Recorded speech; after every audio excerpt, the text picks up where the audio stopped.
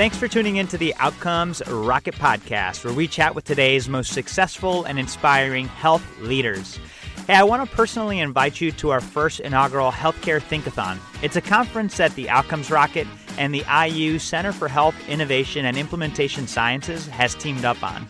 We're going to put together silo-crushing practices just like we do here on the podcast, except it's going to be live.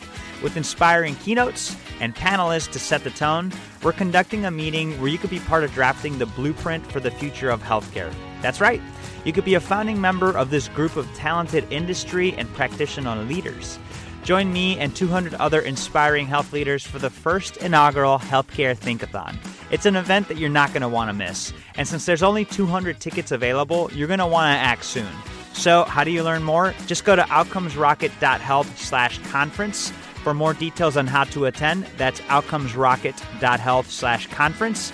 And you'll be able to get all the info that you need on this amazing Healthcare Think-a-thon. That's outcomesrocket.health/conference. Welcome back once again to the Outcomes Rocket podcast, where we chat with today's most successful and inspiring healthcare leaders. I really thank you for tuning in again, and I welcome you to go to outcomesrocket.health/reviews, where you could rate and review today's podcast, because we have an outstanding contributor to healthcare. Her name is Dr. Sarika Agarwal. She is the Chief Medical Officer at Beth Israel Deaconess Care Organization, also known as BIDCO. It's an accountable care organization. There, she leads the organization's clinical vision. In this role, she provides medical oversight, expertise, and leadership to ensure that BIDCO delivers high-quality healthcare services and innovative population health management and quality programs and tools to diverse physician and hospital networks. Now, she's got an amazing 20 years of experience in medicine. She's been across the different payers, consultancies. So she's got an amazing, diverse background. I'm so excited to have Dr. Agarwal on the podcast. Sarika, why don't you go ahead and fill in the gaps of the introduction? Welcome to the podcast. Thank you so much. I'm so happy to be here. I guess as I was talking to you earlier, I have been very deliberate in my career choices. I learned very quickly when I was on the provider side. I started as a primary care doc, really working on, in my little world, on patient experience and excellence and quality and service of care, that there were pieces that were missing. And so I worked my way through the payer sector, where I learned a lot about the whole revenue cycle related to the claims, to building the premiums, to understanding how the different population health programs affect the utilization, moving on to consulting and working with the industry, working on population health platforms and building them for the EMRs, and then back to the provider side where I am now. The wonderful part of where I am now is BIDCO is a very unique organization in that we have providers, both PCP and specialists, as well as hospitals. And we are all linked together contractually, but also financially. And this is really important because going forward, I think it is key that we remove silos from the care continuum. Really, the money should follow the patient. So I think it's important that the transformation is slow in a system like ours, but when it happens in a solid way, and it happens in the way that it should. So I think that this has been a great journey, and I think brought me to where I am now. Super insightful, Sarika, and you really called out an important fact is that there's definitely a lot of silos still. And so before we dive into what you believe the hot topic in medicine is today, why did you decide to get into the medical sector to begin with? So I don't know at any time in my life that I did not want to be a physician. And I guess that 30 years later, I am blessed that I am in this profession where I get to serve the community and I actually make a living.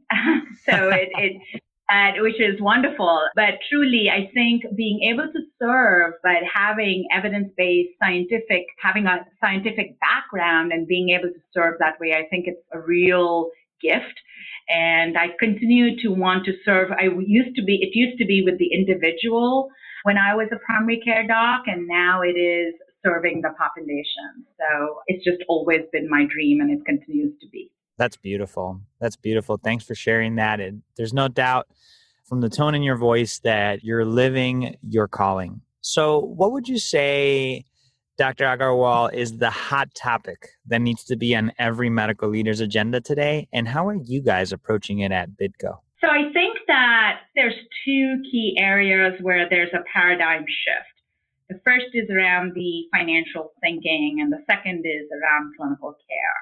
And so the financial thinking has gone from, good institutional financial management, speaking to bond rating and adequate margins, to keeping the cost under inflation, to really where we are now, which is we want to be part of the solution. We need to be part of the solution to support the lower cost of care. So, that's sort of the shift, I think. And all the payment reform, the alternative payment models come into that shift. And then the second piece is really the improvement beyond clinical care as we used to think. There are enough models out there, including the Wisconsin model, the Robert Wood Johnson model, where we know that clinical care is only 20% of the problem in terms of health outcomes. And so really the thinking has gone beyond the traditional care to population health management, where we are looking at service quality and total quality, the total cost of care, to really population health, where we're addressing broader outcomes, where we're actually speaking to the well-being and the quality of the patient. So it's really that shift. And in this space, it is addressing all those other determinants of health, but it's also understanding the measurement piece, the quality measurement piece is going from where we were in the traditional quality measures, the HEDIS measures, to actual patient-reported outcomes. So I think those are the two pieces that are very important and where the shift has occurred. For sure. Now, I would love to zoom in a little bit further on this two-topic approach, one being financial, one being clinical. Can you give the listeners an example of how they should be looking at this, or things that you and your organization have been doing to help with the transition? So I think the ACOs was started really to address the first piece, which is the shift in the financial thinking. They really work on supporting the lower cost of care. And so that is the pieces to that include the contractual pieces. It includes the total medical expense reduction, working with population health programs that really speak to those. And I mean a total cost of care reduction, not just a shift in care. So it means that from a hospital standpoint, we increase the case mix index, we reduce avoidable utilizations. From an outpatient standpoint, we try and shift care. So for example, we have programs that take certain medical pharmacies not just out of the hospital, not just out of the outpatient facilities, not just out of the physician offices, but really default to home. We take some of the surgeries out of the hospital, out of the outpatient facility, into the outpatient facilities, out of the SNFs at home. So it's really addressing the total cost of care. From a contractual point of view, we're trying really to share risk in innovative ways with our different payers, both the government payers as well as the commercial payers. So we are working with most of our the large commercial payers in Massachusetts in upside downside risk contracts. We are in the Medicare Shared Savings Track 3 program, which is an upside downside risk program with a corridor with CMS. And finally, we began the Medicaid ACO March 1st, 2018, which is unique in really addressing the total cost of care and the quality of care in the Medicaid population in Massachusetts. From a clinical care point of view, again, we are going beyond the physician offices, really addressing clinical care where the patient is at, whether it be in the community setting, whether it be in the office setting, whether it be in the home setting, whether it be in the hospital setting, SNF, LTAC, etc. So really addressing how we can get to the patient and how they can get the care wherever they go. So if we are deciding that we are going to schedule the patient for, say, the hemoglobin A1C testing for diabetes, Yes. they should get that done. That gap should be closed, whether they are in the urgent care, whether they're seen in the office, whether they're seen in the hospital, and so forth. Addressing all the health literacy disparities, social determinants of health is also key. And a large part of the work in the Mass Health ACO has been to really address this. There's been a lot of work going on from actually really monitoring the patient every time they come in, again, in multitude of settings, both PCP and specialty settings, to actually connecting the patients to resources. Some are self-directed resources. We have a bunch of links. Some are human resources. We have navigators. So really addressing all the different pieces related to clinical care. And then the last piece related to the patient-reported outcomes, addressing their well-being and quality of life. We are now working with our commercial payers to really incorporate a lot of the proms, as we call it, in our contracts. So really trying to address the quality of care versus the process measures, the traditional process measures that we used to do in the past. So that is a large part of the work that I am doing. Very insightful, Dr. Agarwal, and it's a very methodical approach that is well distributed amongst just the finances and the way that clinically you're addressing the problems, thinking through financial measures, thinking through population health and the social determinants of health. Can you give the listeners an example of some recent wins that you've experienced with some of these approaches? We've had a lot of good work being done. One of the programs that we've had, so another focus of ours is really on the rising risk population. These are patients that have chronic diseases and really have not gotten to the point where they have increased total cost of care. So they are the pre-high utilizers. And so we actually have a pharmacy first program where we have a pharmacist-led chronic disease management program in conjunction with health coaches, where a large of our work is medication management and adherence that the pharmacists do with recommendations to the providers. And then the second part of it is a boot camp approach by the health coaches. And I say boot camp because really addressing self-management can take, depending on where the patient is on their motivational scale, can take a long while. Yes. The boot camp approach is really what my goal is, that every patient with chronic diseases such as diabetes, every patient should have a few self-management skills. They need to know what the signs and symptoms are, what the warning signs and symptoms are. They need to know what are the gaps and screenings related to their disease. And they need to know when they need to call the doctor and where they need to go. So there's a few things that I feel are basic, and these include the complications of the disease. So the boot camp approach is really ensuring that we reach a large population with these small goals. I think that's super exciting, the way that you shaped the program and made a boot camp.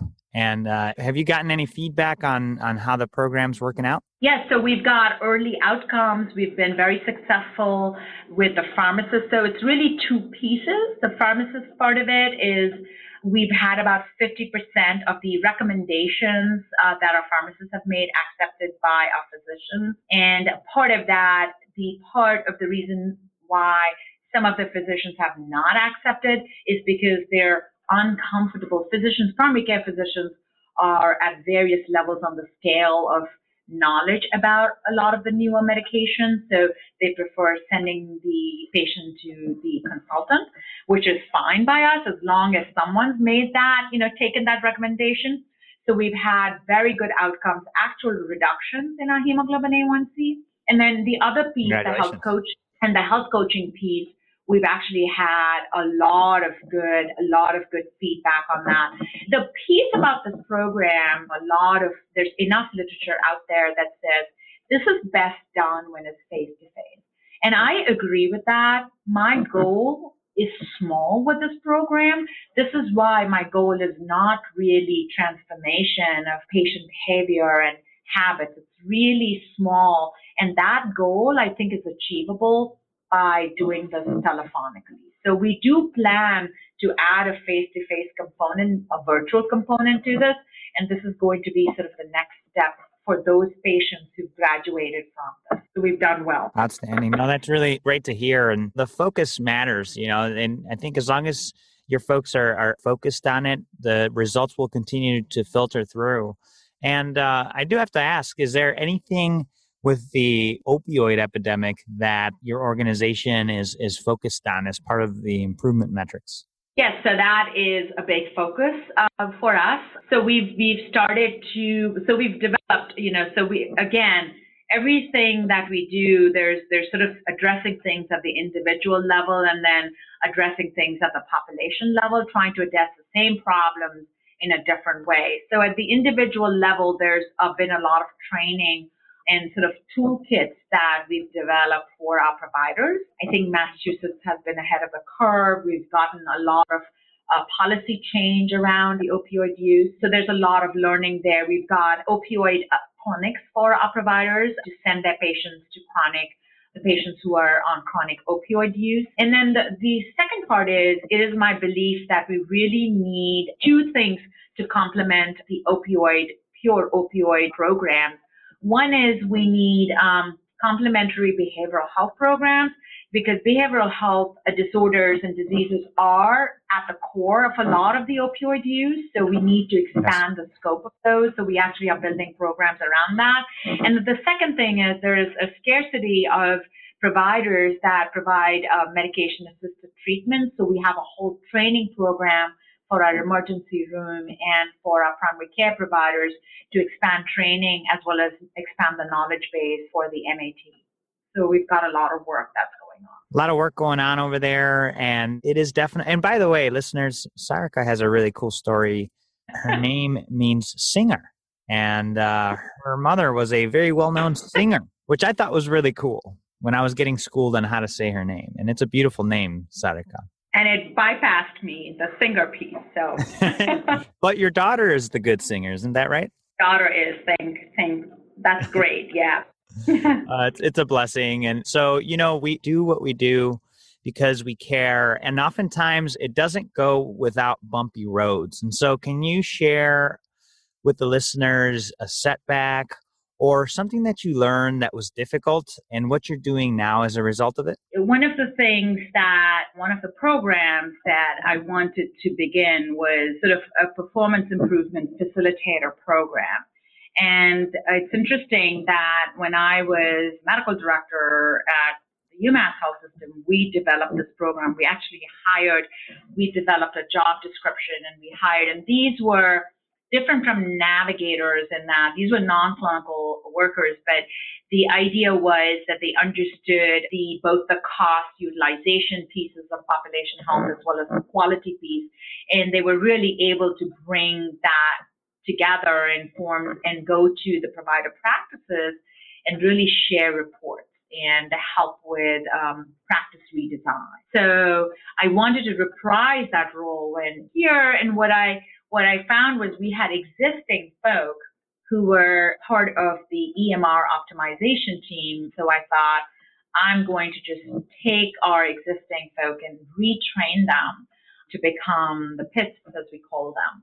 Yes. And so we developed an internal medical economics program, that spoke to the medical economics. We developed our quality pieces and sort of training around that. And because I couldn't find the training, around how do you read cost and utilization reports and how do you read quality and how do you connect the two. And essentially the staff were not engaged to begin with. They went through the program and, we were not very successful. And what I learned from that really was that I should have started off by even asking if this was something that they wished to do, because you know that being motivated is the first step in really in progressing towards actually execution. And they didn't have the competencies for this. So I think to a certain extent, they did understand, they were engaged, but they did not have the competency. And so this was certainly not a role that was right for them. Gotcha. And so we priced the role and we decided we would hire for this role. And since then, we've done that and it's gone very well. That's a really great share, Dr. Agarwal, and kudos for you and your leadership to have just said, you know what, okay, it didn't work this way. The takeaway is ask for feedback. How would you feel about doing a role like this and then moving forward? So it sounds like you did learn a lot from it and now you've implemented it and the program's working. Yep. That's great. Much better. So let's take the other side of the coin. Tell us a little bit about one of your proudest medical leadership experiences to date. So, I mean, the war is made of small victories. So there's been lot of small wins that get together to become a big win. And when I came to this organization, I was an outsider. 50% of the organization or more than that were insiders. So every engagement with the physician, when they call you back, every time there's a very vocal discussion, it's a win. But I guess what stands out is, so when I did my master's in healthcare management a couple of years ago, we had, similar to business school, a capstone project. It was a practicum, they called it. And what I chose to do, I was on the payer side, I was CMO of a health plan at the time. And what I found was that in our senior population, our health plan was across Massachusetts. So we had, in this particular program, of patients who were eligible for Medicare and Medicaid. So these were poor, frail elders, a lot of them disabled, who lived in the community and who did not have transportation, that the influenza vaccination rate was in the 30+%. It was really low. And nationwide wasn't that great either. It was, in the 40s. So what I decided that I would actually double it. I think I had to aim for 76%. Wow. And then in addition to ensuring that was my process measure, I also wanted to see if we had fewer hospitalizations related to the process measure, which was doubling the vaccination rate. And so we did a whole program. It was actually very cool. The United Way, the bulb that you have where every donation, the bulb gets filled. We sort of did a similar thing for each of our sites. We had 4 regional sites. And we went and did these bulb breakfasts, we called them. We got the staff. We did this whole program. The program was only between October and December because the flu season starts January, February. And we actually increased our vaccination rate above 80%. And even though the flu vaccine was not quite as effective that year, we actually reduced our inpatient and SNF utilization. So it was plus it was an amazingly fun event going out there and doing these bulb breakfasts. And then subsequently, we started doing it for other things, for pneumococcal vaccinations and so forth. So it was really wonderful to do that and, to sort of get that, to implement it in over a short period of time. Absolutely. Yeah. And I can imagine you had a lot of fun out there with the breakfast and just having the conversation, just like we're doing here. It's all about starting the conversation, answering the why, and just moving along with some action. Because at the end of the day, we all have to stand for something and do something. And there's absolutely no doubt in my mind that you, Dr. Agarwal, are doing that, and you continue to do that. Tell us a little bit about an exciting project or focus that you're working on today. So because we are a large network, we really we are across the Eastern Seaboard with 8 hospitals and 8 provider groups, and we have a lot of community hospitals and academic medical centers. So we're really trying to execute across this network has a lot of challenges, but a lot of opportunities. So the big piece that we're doing now is really creating networks in the post-acute space. This is for our Medicare shared savings. We're working on the post-acute providers, and we are working on the home providers, the home agencies. We're working on the infusion providers. And it's been a wonderful journey because the providers themselves, the post-acute providers, have been very, very engaged. So we're using people process technology to do that. We are using, it's data directed. We have dashboards that we're giving them. The people are really our stakeholders, our hospitals and providers are giving us the first cut on who is important to them. We then use dashboards to narrow it down. We use CMS data to narrow it further down. And then we have process improvement plans for some of the providers who are not falling within the network, so they can always have a chance to come back in. So it's been a very, and I didn't speak to, we also have technology involved in that. We're using tools to help with the communication and the referrals from our systems to our post-acute providers. So there's a lot of work happening in that space. And I continue to think as the inpatient utilization exists for the really sick folk, and as we continue to have programs such as the SNF waiver program, where you can go directly from home to the SNF or to home, this piece is very important. Yeah, that's super interesting. And you're not only working inside of the walls, but outside of the walls of the hospital. And I think that's wonderful. Excited to see how your efforts turn out. I'm sure it'll be with success and happier, healthier people. So, Sarika, let's pretend you and I are building a medical leadership course on what it takes to be successful in medicine today. It's the 101 of Dr. Sarika Agarwal. So we've got 4 questions, lightning round style for you. And then we'll follow that with your favorite book and favorite podcast, if you have one, for the listeners. You ready? Yep. All right. What's the best way to improve healthcare outcomes? To focus on the value equation, which is really quality and patient experience divided by cost. So really cost-effective outcomes. What's the biggest mistake or pitfall to avoid? To really ensure that you work on the entire care continuum and not to work on programs that just shift care. They should be actual reduction of avoidable care. So you cannot shift from inpatient to observation. You want to get these patients home. That's great. How do you stay relevant as an organization despite all the change? You continue to ensure that you have your true north in your focus, and you have to be agile. So you're continuously pivoting, not in your mission and your focus, but in all the ways that you are working your program. What's one area of focus that should drive everything in a health organization? It has to be quality of service and quality of care.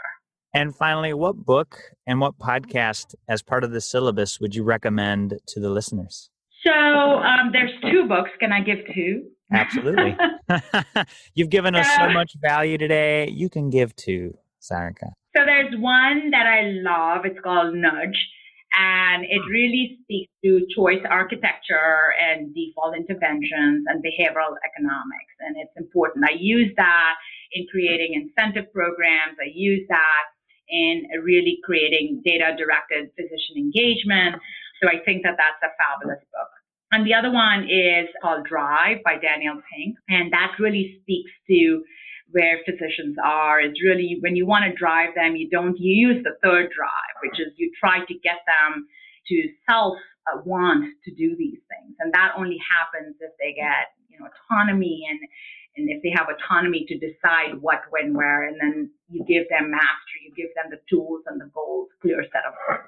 And this actually applies both to providers as well as to patients. You really need to give them autonomy and mastery because it's all about self-management. That's a great call out. And how about the podcast? Any podcast recommendations? So I'm trying to think, I think the standardized health score to improve outcomes, how to leverage technology to improve patient engagement. Engagement of both patient and providers is definitely my focus because I think you can, what is that thing they say? You take the horse to the water, but you got to make them drink.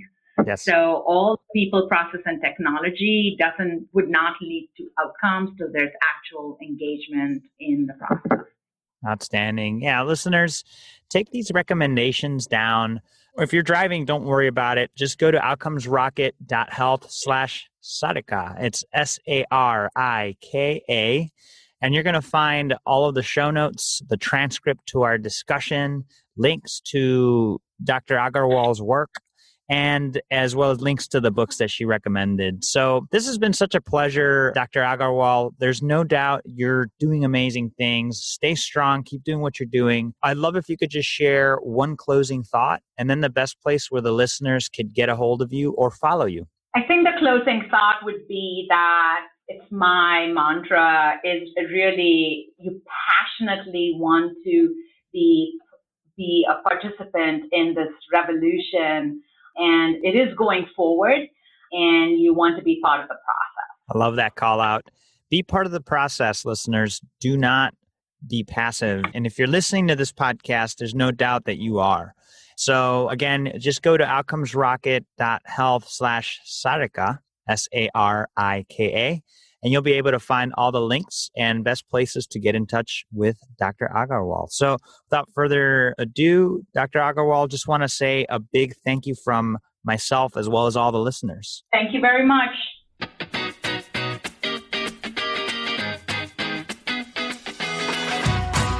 Thanks for tuning in to the Outcomes Rocket podcast. If you want the show notes, inspiration, transcripts, and everything that we talked about on this episode, just go to outcomesrocket.health. And again, don't forget to check out the amazing Healthcare Think-a-thon, where you can get together to form the blueprint for the future of healthcare. You can find more information on that and how to get involved in our theme, which is Implementation is Innovation. Just go to outcomesrocket.health/conference. That's outcomesrocket.health/conference. Be one of the 200 that will participate. Looking forward to seeing you there.